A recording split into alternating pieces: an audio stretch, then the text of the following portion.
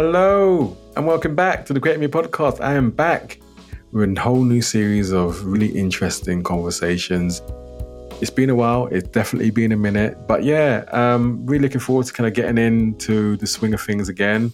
Back with a new episode 114. Why did I say that? It's 114. It's with author and award-winning journalist Tasneem Nazir. Really cool conversation. I really enjoyed catching up with Tasneem, connected with her back in 2020. And we kind of get into a lot of really kind of like interesting kind of topics during our conversation. I'm just going to let the episode just play with the intro. And as usual, I'll catch you in the end. All right, see you in a bit.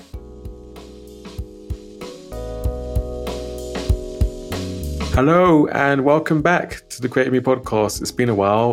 Last episode was 133 with Matt Hickman Brown Bear back in May, I think. But we're back with a new run of episodes. I'm really excited to kind of get in today's conversation. It's with journalist and author Tasneem Nazir. How you doing, Tasneem? Oh, fine. Thank you, Aika. How are you? Good. I'm so happy to have you on the podcast and being obviously, the first guest for this new series of conversations. I'm so happy to be here. Yeah, no, it's great to have you here on the podcast. I know we've kind of connected to each other back in 2020, so I'm sure we'll kind of touch on that during the conversation. But Tasneem, just for the listeners, could you give them a little kind of brief overview of actually how this all started for you? Yeah, well, I'm a journalist and a reporter, so I always wanted to do something in broadcasting. And I'm based in Scotland at the moment, so I found it, really quite difficult to progress, I would say, because I'm a visibly Muslim woman who wears the headscarf as well. And I was always faced with certain challenges. Like I was once told to remove my headscarf if I wanted to go into broadcasting in Scotland.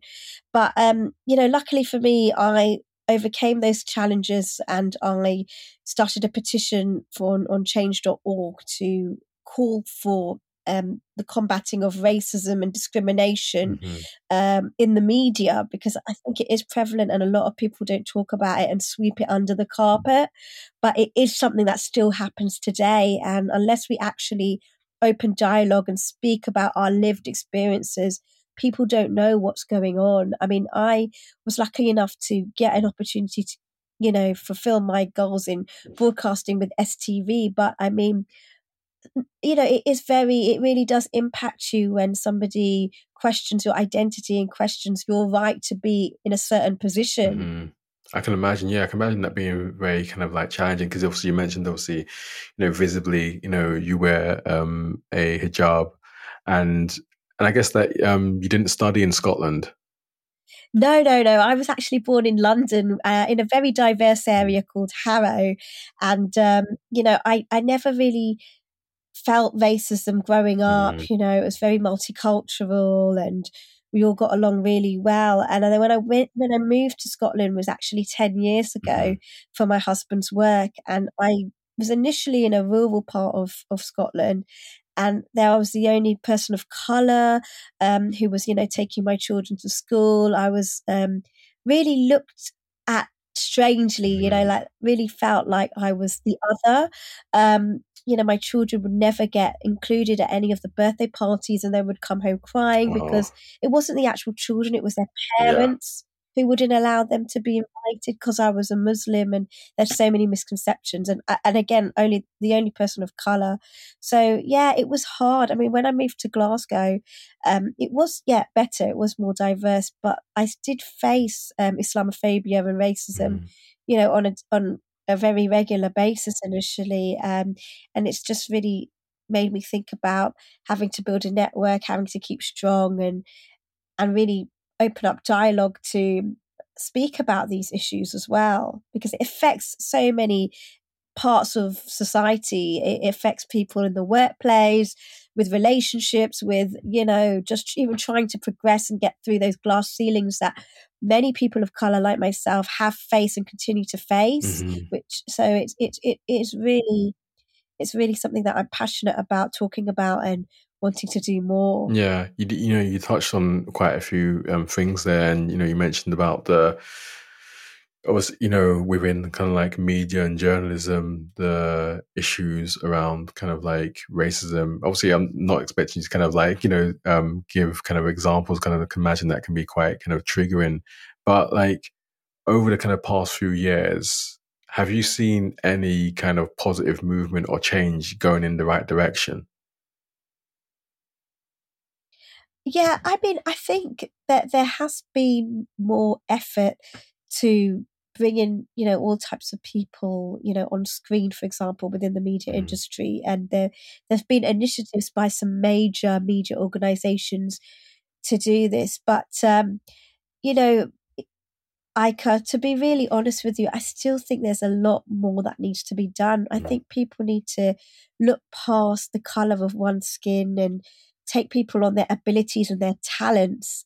We shouldn't have to have these kind of diversity and inclusion policies because we've reached a stage where, there is white privilege in media organizations and, many people of color feel that they don't get the same equal opportunities as their white colleagues. And that's a really sad place to be in. And I think, people should just be taken on for the talent, for the hard work, for what they can bring to the table. Yeah. But, in reality, it's not so easy. This is not the world that we live in. And it's really unfortunate. It does break my heart that this is what we do have to face. Yeah, I think, I guess like how we kind of connected in like 2020 that, you got in touch with me via my organization, We Are Here Scotland. And, you was writing an article about racial gaslighting, which I think for a lot of non-Black and non-people of color, that was kind of like almost like a revelation a bit, of actually that this actually exists as well. And I think it was BBC Radio Scotland, wasn't it? The interview. Yeah, it was BBC Three. Yeah, Oh, okay. And it is a very it's a subject that gets dismissed a lot because people don't think racial gaslighting happens. People don't understand how racism can be gaslighted, or the terminology of racial gaslighting, which is essentially to dismiss the lived experiences of racism from people people of color, who talk about their own lived experiences but are not either believed, or there's deliberate dismissal of that lived experience to undermine them. And so it was really great talking to you actually about your own experiences and your thoughts on it as well. Yeah, no, I really appreciate you getting in touch on that. I think it's about like, I think, just from your kind of approach, it was like, right, this is someone I feel like who kind of understands and gets some of my lived experience. And you made it kind of very comfortable and allowed me to kind of just say, oh, look, these are my thoughts, or this is what I've kind of experienced. And it wasn't like manipulated or changed in any way. So it was just kind of like, okay, this is someone that's really passionate about their job and, and the stories that they know that she wants to kind of share. I want to kind of go back to, obviously like kind of like early kind of like parts in your life when you decided, actually, I'm quite interested in being a writer and a journalist. Like, where do you think that kind of came from for you? Yeah, I mean, from a young age, it sounds so cliche, but I actually really did enjoy writing and talking to people. And the passion for journalism actually came when I visited Sri Lanka, because my parents are from Sri Lanka. And it was during the time of the tsunami where the government was not giving aid to the people who had lost all their homes and livelihood. Okay. And so I filmed them and I tried to share their voices. And that really kind of spurred me on to want to help people through journalism, want to give people that platform to share their voice and genuinely be of some help, whether that's a report that could create some policy change. But everything I do within journalism, I always want it to be with the I always wanted to make an impact or help somebody or give them that voice. Where many platforms, as you said, there are many platforms or journalists who might change the rhetoric or change the meaning of what certain people say. And I believe that's just cheating people and it's not right. Yeah. So I kind of work very ethically as well and have those kind of values that I really genuinely want to share people's experiences and thoughts and open up different perspectives as well. Yeah. I think this is so important to kind of like, and I think like, we definitely seen over the years, I think even this literally today, I've seen about actually one of the kind of like press and papers or media kind of groups being sued by a number of people in the public's kind of sphere, even like Stephen Lawrence, his mother as well, because obviously like all people like tracking, bugging, legal kind of like, wiretaps and stuff. It sounds so surreal, like a Hollywood kind of film. But these things have been happening with, from journalists or like private investigators. So I think it's very kind of like important to kind of like, maintain that integrity and kind of like, be an advocate for supporting people, trying to help people, but also telling the truth. And that's what I think we've seen over the past few years, like the manipulation of stories within the press, or like that terminology of fake news, just to not kind of answer, like, it was almost kind of like, reality and facts now, and what's not reality, it just kind of become so enmeshed, if that makes sense what I'm saying. Yeah.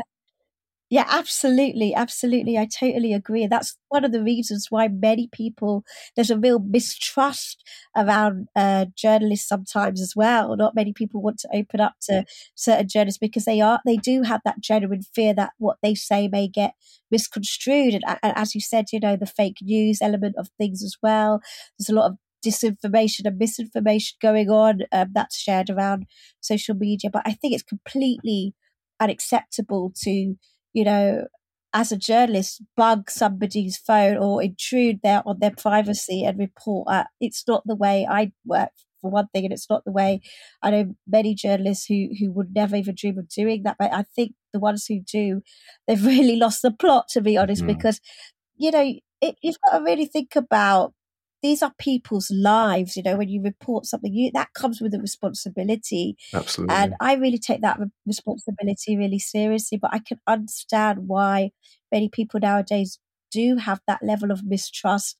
And, I don't blame them. I really don't, because sometimes you just don't know. I know of cases where there have been people who've spoken to a journalist and the whole thing of what they said was totally switched, and it didn't have the same meaning that they wanted to express. So, sometimes you feel you could trust certain journalists who have some shared lived experiences, or who perhaps belong to a certain community who understand where you're coming from as well. And I think one of the reasons why I kind of get to a lot of underrepresented communities as well is because they know that throughout my career, I always try to really accurately represent what they want to get across. Yeah. Yeah, and that is so, so important as well. Like, we kind of touched on that a bit earlier about that kind of need to see that, representation, in just different facets of life and in like society. But even like, for yourself, like you was like, back in July 2020, you was the first reporter wearing a hijab for like on TV. And I was looking online, I was thinking that can't be right. But yeah, tell us how that kind of all came about. Yeah, I mean, I was shocked myself. I thought that there would be more, there would be other hijab wearing journalists in Scotland, for example, who've been on TV, but apparently not. And it was somebody who I was speaking to within the media said, we've not seen, someone of colour with a hijab actually reporting on screen. They've not done that before. And I actually felt really sad, Aika, because it didn't, there was this kind of thing where, okay, in a sense of achievement, it was breaking through the glass ceiling, and I was happy to have done that, but just only not because of myself. For me, I think I'm a nobody. I don't. It's not because of me, but it's just for others, because I want other women, whatever their identity is, whatever their beliefs are, to feel that they can do. They have the right to be in a certain position, and nobody can tell them that otherwise. So I was happy on that account, but it also made me really sad that it was 2020 and still, we haven't really progressed within the media landscape.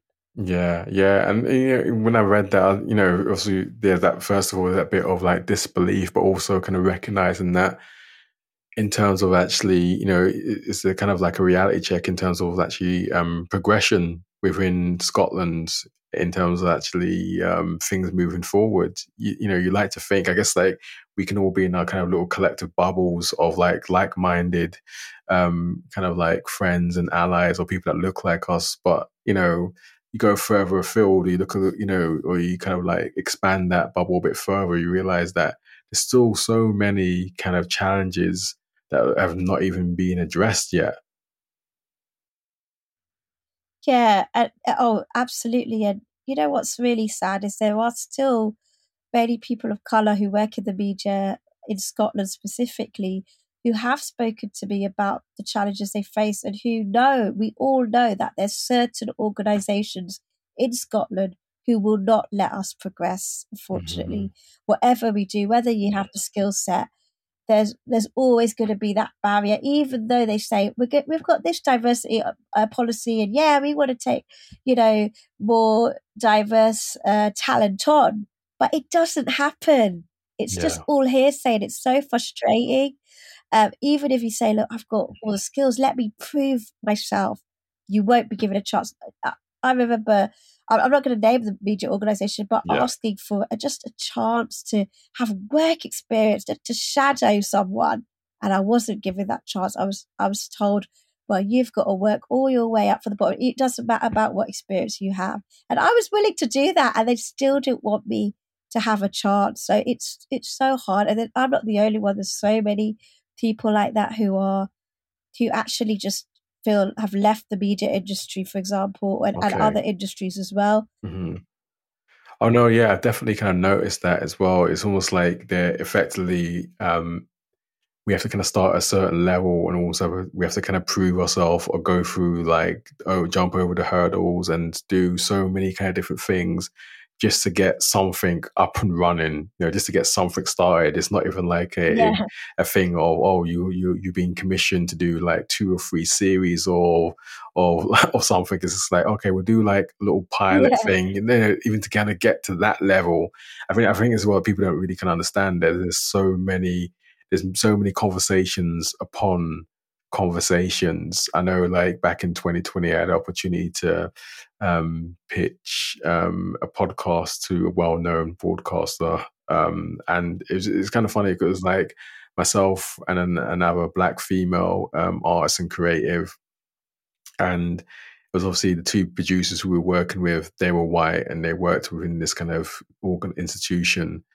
And, it's just kind of like, you don't really get our lived experience of where we're kind of coming from, but it's just kind of like, the whole kind of process. Like, I think we probably had like between 5 and 7 video calls and being like, okay, we came back with this idea, but they're not really kind of then, oh, the manager's not really kind of like, or the boss is not really kind of like seeing how this would kind of work.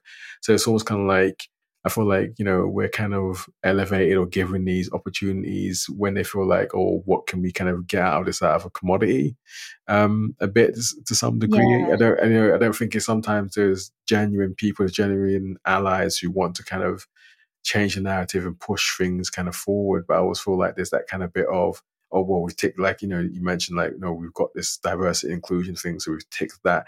And unfortunately, I've seen that a lot over the past 2 years. Like I said to you off mic before we recorded, that it's almost like, I will say this is like my kind of saying that everyone's gone back to the default settings. So for me, and I think for yourself as well, probably, correct me if I'm wrong, but I feel like, one of my friends always says, like, be the change you want to see.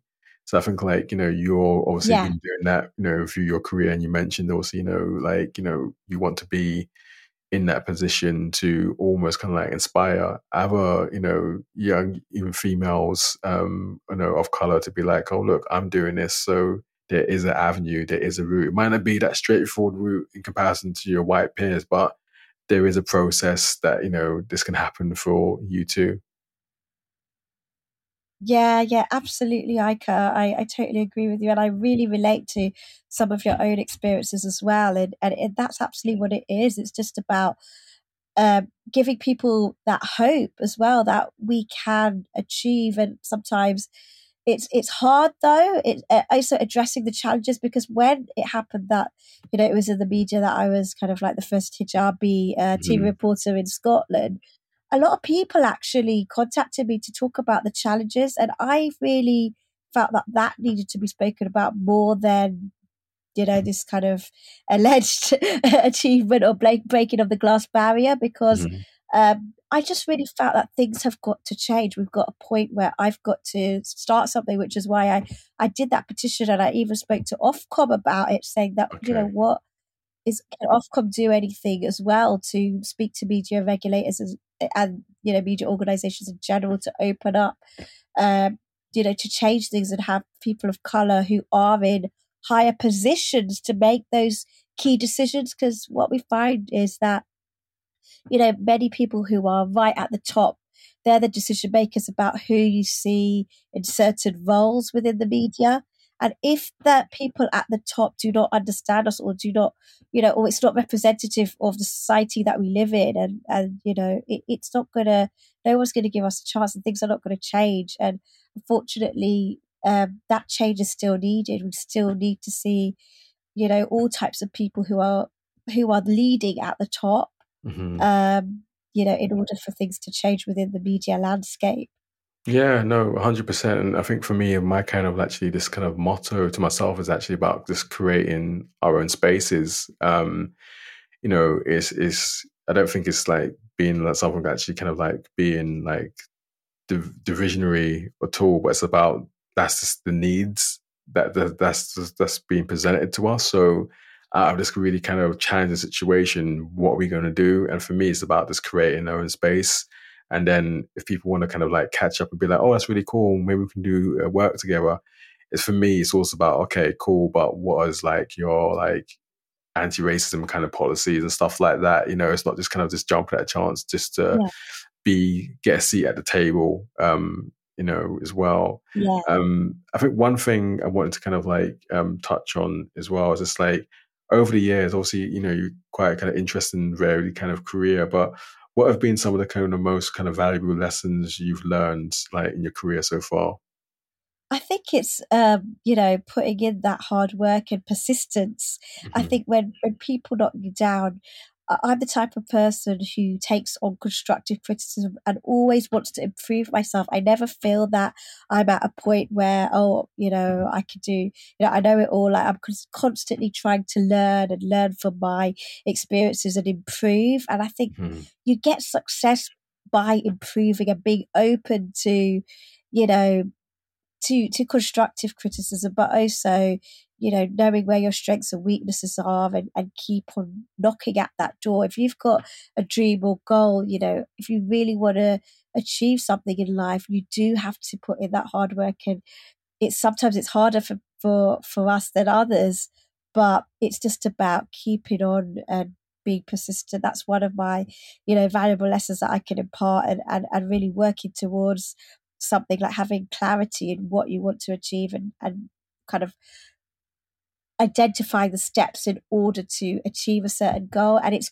great if there are allies along the way, but as you said, sometimes we got to make spaces for ourselves and opportunities for ourselves in order to further progress. And I think that's the beauty of the world we live in today, is where we can do that. We can create content, whether it's content on YouTube or on a website, and share it out there as well, which is great. I was kind of curious as well, like, obviously, like, in your job, like, you're kind of very visible out there, and what's the kind of feedback being like from like friends and family in terms of, I can imagine them being very proud. I always wanted to make my parents proud, because I never felt that I wasn't doing like kind of the conventional jobs that were looked upon respectedly. Like, it was quite new for somebody like me, to be doing media, which is respected, but they did support me. But I always wanted that, just one kind of word of praise, which they did. They did say they were proud of me. So it's pretty nice. They have been really supportive when they're seeing where I'm doing work that is, try to help others as well. Yeah. But, it's hard sometimes, to try to, I guess, new careers like journalism, media, or some people who are going into acting and things, sometimes they're less accepted. Yeah. But I was lucky that my family have been really accepting now, and I'm glad. It's probably a bit of a process, isn't it? Because I think, like, I don't know, like, I know, obviously, I don't want to compare, obviously, like, kind of like cultural kind of backgrounds, but it was kind of like, I know when I started kind of doing podcasting and stuff like that, and I kind of send my mum some stuff on WhatsApp and like press articles and stuff, but she's always kind of like, my mum's from Jamaica, she's always like, oh yeah, but you're not quit your job, don't have you? You're not like left your job because, you need that security. Is that bit? It's just like, yeah, you need that security. Yeah. Like, it's like, yeah, mum, it's all good. I've not quit my job, but like, this is just something that's on the side, So I think it's that kind of bit, like, I'm not bringing shame upon my family. So that's all good. Yeah, no, totally, holding it down and as well as doing what we want to do. Yeah. Yeah, no, it is good to have family support though, and sometimes, some people, it does take them a lot of convincing for certain careers, to convince their family members. But once you get to a place where you're really into it, into your career, they see you happy, then they're more likely to be, in support of the work that you do. Oh yeah, 100%. I think, yeah, definitely kind of like, I think once I kind of think like when parents get a bit older, they get more kind of chilled and a bit more relaxed in comparison to when they're like, Yeah. when you was a kid and they'll be on you all the time for like most minor kind of things. But yeah, Yeah. for one thing I wanted to kind of ask you is like, where do you kind of think like you'd like to kind of go like with your kind of career as like a writer and a journalist? Do you have a kind of like a set kind of list or goal? Like you say, okay, in the next kind of couple of years, I want to achieve this or that. Yeah, I mean, for a long time, I've really wanted to do a documentary, um, like investigating issues that affect our society and really giving back to people whose stories are not often told or shown in the media. But it's been hard, I've got to say. I've still not got there yet, but I'm still trying my best to get something and push something through. But as you said, it might be just a case of doing it anyway, independently without having the backing of funding from a media organization. And sometimes you just got to do that to get somewhere as well.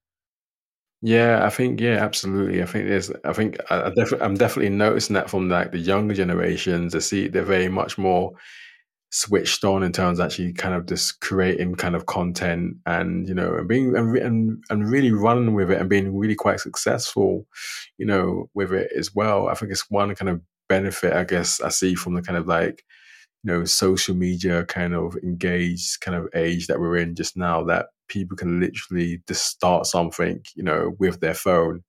And I guess as well, Yeah. like even for you, you'll probably see that as well from like your interviews. You'll probably be speaking to people who've documented, things like on their kind of phones as well. So it's not like anyone can be a journalist, but I think even talking about social media and the phones, we're seeing so many things kind of come up now in terms of actually like, corruption or like, I just literally saw like last night on Newsnight about, I don't know if you heard about it, like the former police WhatsApp group and all the horrendous stuff that they were sharing within that kind of group.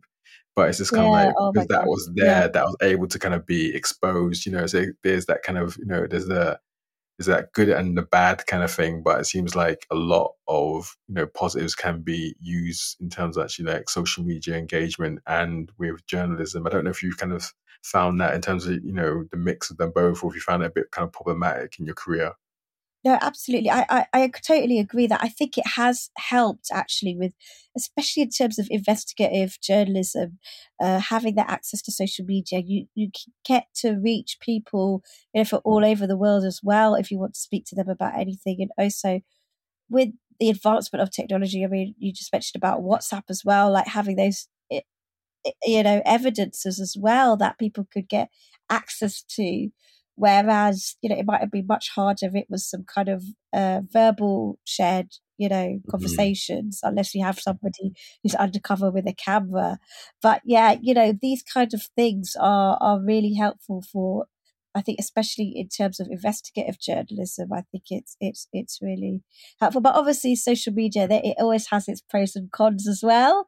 There's a lot of misinformation and disinformation, so people got to be careful with fake news and knowing, what sources to trust and who not to trust. It's also, easier to obtain information and share information through platforms, for example, such as Signal, which is actually a messaging app which is more safer to share sensitive, evidences or data compared to some of the other platforms. So I think it has, really helped in terms of the investigative journalism.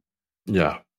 Yeah, no, and that's kind of really kind of like good to kind of like hear, and I guess like even in your job, probably if you're kind of like currently working something, I don't think you obviously can disclose everything, but what's kind of like some of the kind of things that projects or that you can let us know about that's kind of up and coming for you at the moment? Yeah, well, I'm currently pursuing still freelance TV reporting, and I'm also working on some investigations actually on human rights issues to do with Uyghur Muslims who are fleeing China because they're being persecuted. Mm-hmm. So I'm working to investigate, what's actually happening now and really expose the human rights violations that are going on at the moment there. So that's two things that I'm really just focusing on at the moment. Okay. Now that sounds really interesting, and definitely kind of like, look forward to kind of like reading them when they kind of come out. And you also have a website as well. And so where can like the listeners kind of like check out your work? Like, what's the name of your website? Yeah, my website's just www.tasnimnazir.com. So yeah, listeners can view my work on there. I've got all links to my articles and TV reports as well. So, and I'm happy to connect with anyone, even if anybody wants to connect with, asking, they want advice on journalism or, I'm always somebody who likes to help others. So feel free to connect. Oh, that's brilliant. Thanks for, letting obviously listeners know that as well. I think it's so important now, especially over the past kind of like, I'll say 2 years, but the past 3 years it almost kind of seemed like, I think like right now I feel like I'm kind of just kind of catching up with the whole kind of COVID kind of years and stuff like that. So it's kind of like, I think even more so that a lot of people, I think, especially from the Black and like, POC community and also allies, have been really kind of connecting with each other and like holding those kind of spaces. And I think that's so important that that kind of continues like, in the years to come. But yeah, and Tasnim, I want to thank you for coming on, the podcast and being the first guest in the new series of Creative Me podcast. So, I really feel like I'm going to chat to you, for hours, so yeah, like, thank same you. with you, I can't. Yeah, no, it's brilliant to actually finally kind of like catch up with you. I know we always kind of like corresponding with each other, like, on social media. So it's great to finally kind of, get a catch up with you and to speak about like, some of the really kind of important kind of like topics and stuff that you've been up to, as well. So like, thanks again for coming on, and yeah, I hope you guys enjoyed this conversation as well. All the kind of links to Tasnim's work will be in the episode description, and like she said, reach out to her if you want to have a chat, if you've got some kind of ideas for some stories. She's definitely very much approachable. So yeah, thanks again, Tasnim, for coming on the podcast. Thanks so much. Thank you. No worries. So that was my conversation with Tasnim. I want to thank her for coming on the podcast and just, sharing her story with us. I really enjoyed it. So I hope you guys enjoyed the conversation as well. And yeah, man, it feels good to be back. I'm not going to lie. It's definitely been a while. I think the last episode came out around May time, earlier this year. I had a really good summer. Lots of kind of interesting kind of things I've been up to. Went on holiday. Went to the Algarve for the first time. Back, what was that, kind of mid-August, there for 2 weeks. 23 of us, my wife and daughter and lots of other like family members on my wife's side. Really cool, really nice time, really enjoyed it, beautiful weather. And then obviously kind of came back to work in early September. And if you kind of follow me and know what I kind of been doing over the years, a lot of the reason why I took the break from Creative Me and started doing like 10 episode series runs is because I've been very busy with my community interest organisation, We Are Here Scotland, and it's been really cool to kind of see like all the things that we've been up to and the developments and just kind of like the progression of that organisation. So yeah, if you support me via Creative Me podcast or Big Up the Dean as well, definitely check out my other projects. Organisation, We Are Here Scotland. Got a website, Instagram, and all the other kind of social bits and pieces. So yeah, I'm definitely going to be back again with a new conversation very soon. Don't know when. Should be hopefully before the end of this month. And then also we're going into November, where the podcast is going to be 5 years old. And again, due to all the other kind of busy kind of commitments, I've not kind of set up any kind of event or recognition of the podcast of me rambling on to you guys for 5 years. But I'm working on something. Hopefully it'll be really cool, and hopefully you guys will enjoy it if I do end up doing it. Very vague as well, but yeah, guys, always a pleasure to kind of speak with you and introduce you to a variety of interesting and diverse artists and creatives across Scotland. Definitely going to be definitely joining like a focus on some conversations in Aberdeen as well for some artists up here that I'm really kind of keen to speak with. But yeah, that's me. I'm off ski, and I'll see you again soon. All right, take care for now.